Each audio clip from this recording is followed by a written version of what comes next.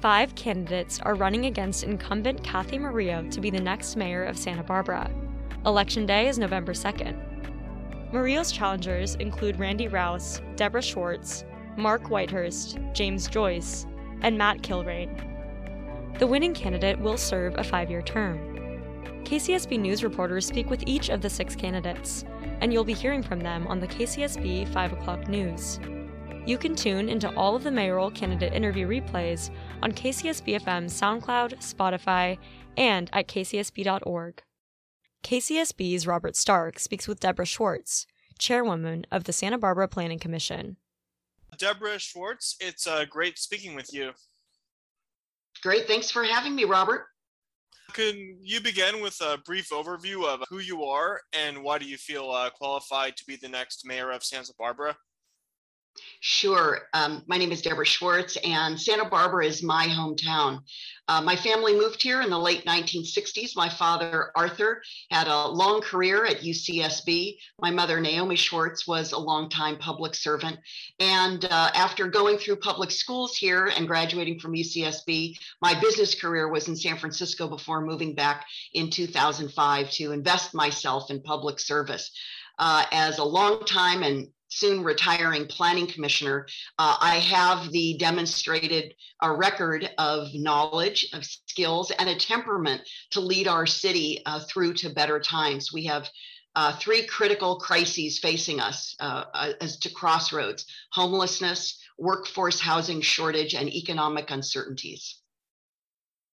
So yeah, you mentioned those 3 big issues facing Santa Barbara. Taking the housing crisis, that was ranked as the 2nd most important issue for California residents. How would you solve that? And taking into account there's some controversy about the new zoning mandates, SB 9.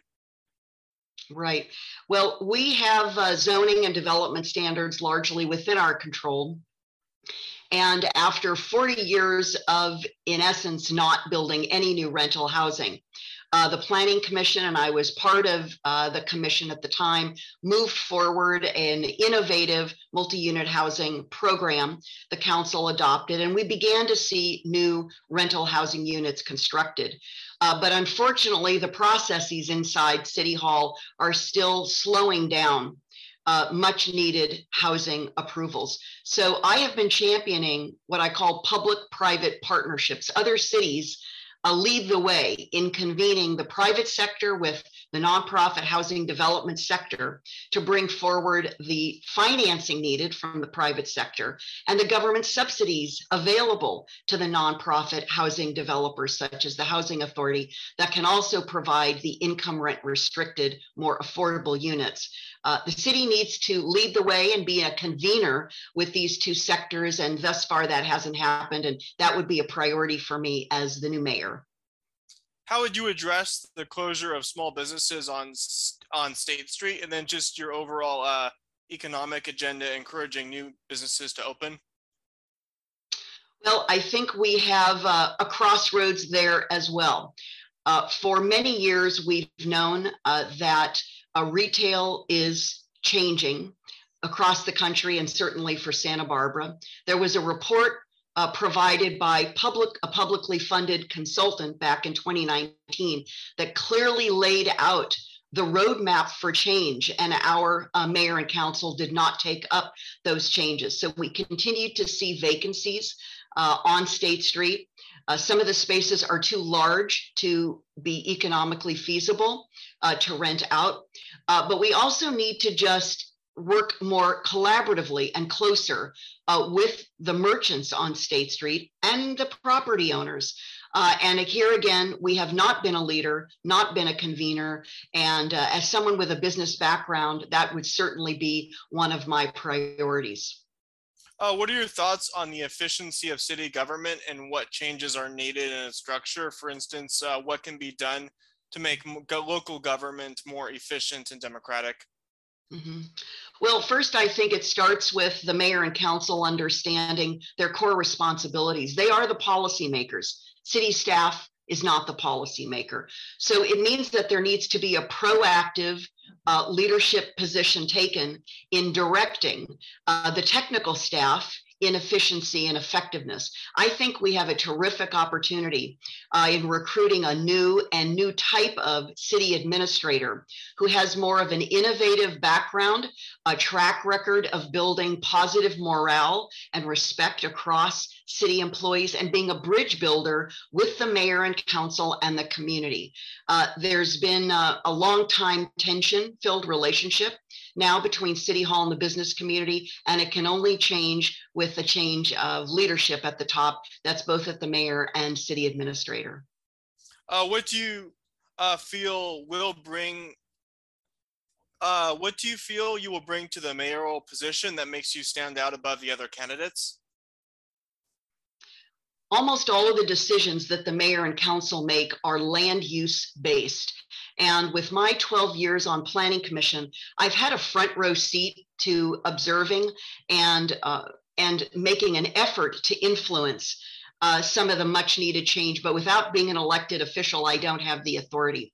So my background, my skills, my temperament in being able to help prepare and plan for a clear and well-run meetings that are cooperative, that are respectful with council colleagues, it will be essential.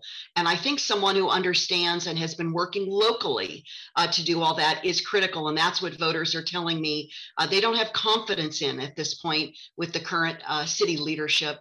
And I think that's why change is urgently needed. And I hope to earn the voters' support in changing out the leadership for a brighter future. Deborah, are there any other issues or policy proposals that you would like to address, or anything else you would like to say to our listeners? Well, thanks, Robert. I think coming back to a question you raised about local control in land use, I would champion legislative advocacy in Sacramento. Our current city leadership has no relationships in essence, with both the state senators and assembly members who are the key authors of much of the housing legislation. And we cannot rely on the League of Cities to be our advocate. So I would look to very quickly build those relationships, because without the relationships, we don't have access, and without access, we don't have influence. So that would be a part of my, my day one set of priorities. Thank you, Deborah Schwartz with KCSB News. This is Robert Stark. Thank you, KCSB. Thank you to candidate Deborah Schwartz for joining us on KCSB News. You can catch all 6 candidate interviews on KCSB's SoundCloud and Spotify, as well as kcsb.org. More information about voting in the mayoral election can be found at countyofsb.org. With KCSB News, I'm Ashley Rush.